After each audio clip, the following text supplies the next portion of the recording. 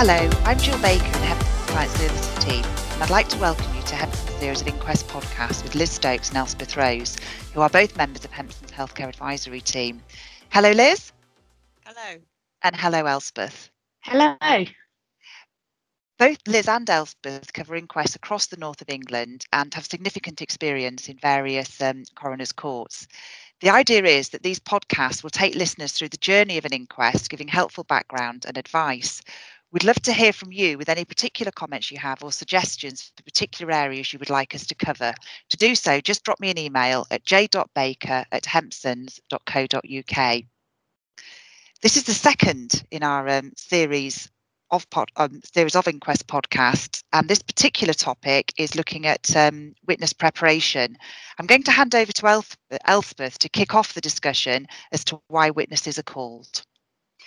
Thank you, Jill. So, just starting back and sort of referring, linking up with our first podcast, you may remember that we explained that a coroner is trying to ascertain through his or her coronial investigation the answer to 4 statutory questions. So, who the person was, when and where they died, and how they came about their death. There are slightly other scopes that we'll talk about later on, later on in the series. But on the whole, most of the inquests that we deal with that sort of limited scope. So the reason that a witness can be called is essentially to be able to assist in answering one or more of those questions. And the coroner will, when they've opened their investigation, they will go about collating documents, evidence, statements and reports from different individuals to sort of help build that picture so that they, when it does come to the inquest hearing, they'll be able to answer those questions confidently. And the coroner has discretion to ask really whoever they want, whoever they deem relevant to the inquest that can help them answer those questions. And in the same way, they can seek disclosure of any relevant documentation unless it's protected by legal privilege. So any documentary evidence, be it medical records, statements, comments or reports, as part of that investigation. So talking of documents, Liz, can you talk us through what happens if you've been asked to prepare a report as a witness? Yeah, obviously. You might be called as to prepare a statement or report for various different purposes. You might be required to provide it if you have been involved in a particular incident, or whether you have been involved, if it's a hospital death, whether you've been involved in the care of an individual, or you might also be required to provide a statement or report in terms of any investigation or serious incident review that was undertaken, or at a slightly later stage of the investigation, provide details of lessons learned and action taken by a trust or an organisation to provide assurances to the coroner to address any concerns that may have been identified, and the specific risks of prevention of future death reports, which again we'll talk about later in future podcasts. So what do I put in a statement? This is a subject in it for a training session all in itself, but broadly, the statement will form the basis of evidence, and therefore it's important to be as detailed and comprehensive as you possibly can. Generally, you'd provide a chronological overview of the events or record of individuals' details, and you'd provide this factually with reference to other records or documents and any information that might inform it. So general advice would include things like not using acronyms, making sure you use the patient or individual's name spelt correctly to ensure that details are absolutely factually correct, and if you don't know any of the details, to make reference to this. And in general terms, the more information that you can provide in a statement, the less room there is for a coroner or family members to ask additional question. So the more information you put in, the easier of a time you may have, and this is only in general, during the actual inquest hearing itself. Is that your experience, Elspeth? Would you agree? Yeah, I would totally agree with that. Sort of preparation really is the key, whether it's to assist the coroner to so that they, like you said, they might not need to actually call you to give evidence and sort of additional evidence, because it could answer just questions or nip things in the bud sort of straight away. You know, one of the things I notice is that, for instance, clinicians might refer to blood pressure or different specifics and different observations, but they don't put it into context as to what's alarming or what's in a normal range, and things like that are quite important. And I think that's why again, preparation and making sure it's comprehensive is so important. There And are also, also instances, aren't there, where just a very detailed and clear explanation of events or what happened by a clinician or a healthcare professional can go an awful long way to assuring the family, and as you say, even remove the need for an inquest in its entirety in some cases, if the family or the coroner are satisfied that actually there is a clear and detailed explanation that may actually remove the need to attend an inquest in person. yeah, and keep it, like you said, keeping it factual, so not speculating. If you don't know and you can't say, obviously you can make an educated, provide an educated and informed opinion, where you explain that's sort of the basis of what you're giving, but don't guess. It's not helpful to anyone, and keep it sort of neutral, I would say, in terms of neutral and factual in terms of descriptions of events. Um, and we Yeah, it's get a lot important of, also, isn't it, to keep in mind in what capacity you've been asked to provide that information. I yeah, mean, whether in terms of your involvement rather than commenting on others' involvement as well, and to what degree you've been asked to for your opinion on issues rather than just the facts. I think it's just important to know at the beginning of writing a statement what the purpose of the statement is for, and what you've actually been asked to do. And if there's any doubt, to seek some clarity around it. And I think I there are think, some times when families raise specific concerns, and it might be appropriate to address those head on within a statement mm, as well. I think even by the fact that we are sort of discussing this and saying, and think of this and think of that, shows how sort of how we have to be aware of sort of inferences and the complexities of preparing for and providing witness statements. And I get a lot of questions, and I'm guessing you will get similar questions, Liz. Lots of people sort of saying, why have I been chosen to provide a statement? And what other witnesses are being called? I tend to find, sorry, not necessarily called, asked to give a report.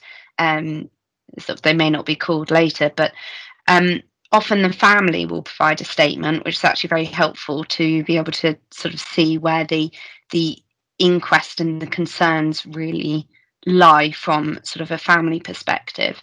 And often we have sort of a post-mortem report, so the pathologist can be involved. And then, like Liz said, there's sort of individuals involved in sort of the events leading up to the death that can provide that sort of factual matrix and sort of events, the chronology of events. But also at this point, I would say that if you've been asked to give a statement, but you don't think you are the appropriate individual to give it, then politely and respectfully sort of flag that, because sometimes the coroners might see your name on a document, but there might actually be another sort of clinician or individual who's more actively involved. And I see this a lot, and I imagine, Liz, you do as well. Yeah, definitely. It's really important that the coroner has all the information that he needs for the investigation, and if there is some further information that can be obtained from someone else, whilst not obviously wanting to be obstructive in any way, it's important to raise it, I think. So we've talked a lot about what should be in the statement, and as you mentioned, that this could go on forever, but I mean, we can't write statements for individuals, and it's really important that the evidence that is provided in the statement is absolutely accurate and your own evidence, and that's something that we have to reiterate as well.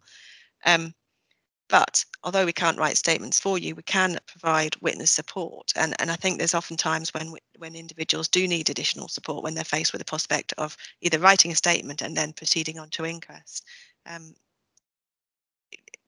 And support can be around what issues to expect at the inquest as well as the process itself.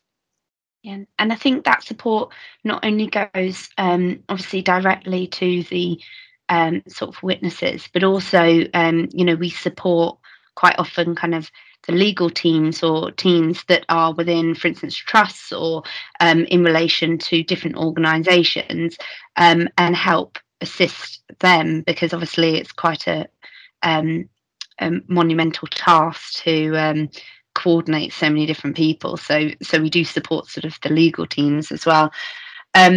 And I think part of that support is explaining, as Liz said, sort of just reminding and reiterating about individuals' professional obligations. That it will be sort of a given, and appreciate that your professionals know your obligations, but it's just as there is a supportive reminder as to full and frank disclosure. This is your evidence and you'll be giving it under oath, and so it needs to be correct and accurate, and you need to be confident in that statement and what you're saying, and know how you prepared it and where you got that information from.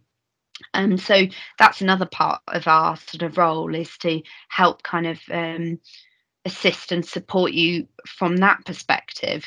And quite often we get asking if witnesses should be individually represented. And again, I think for the most part, we are able to represent sort of multiple witnesses from organisations, but it's very much, I caveat this by saying it's sort of on a case-by-case basis. And I think, Liz, you'd probably agree with that as well, wouldn't you?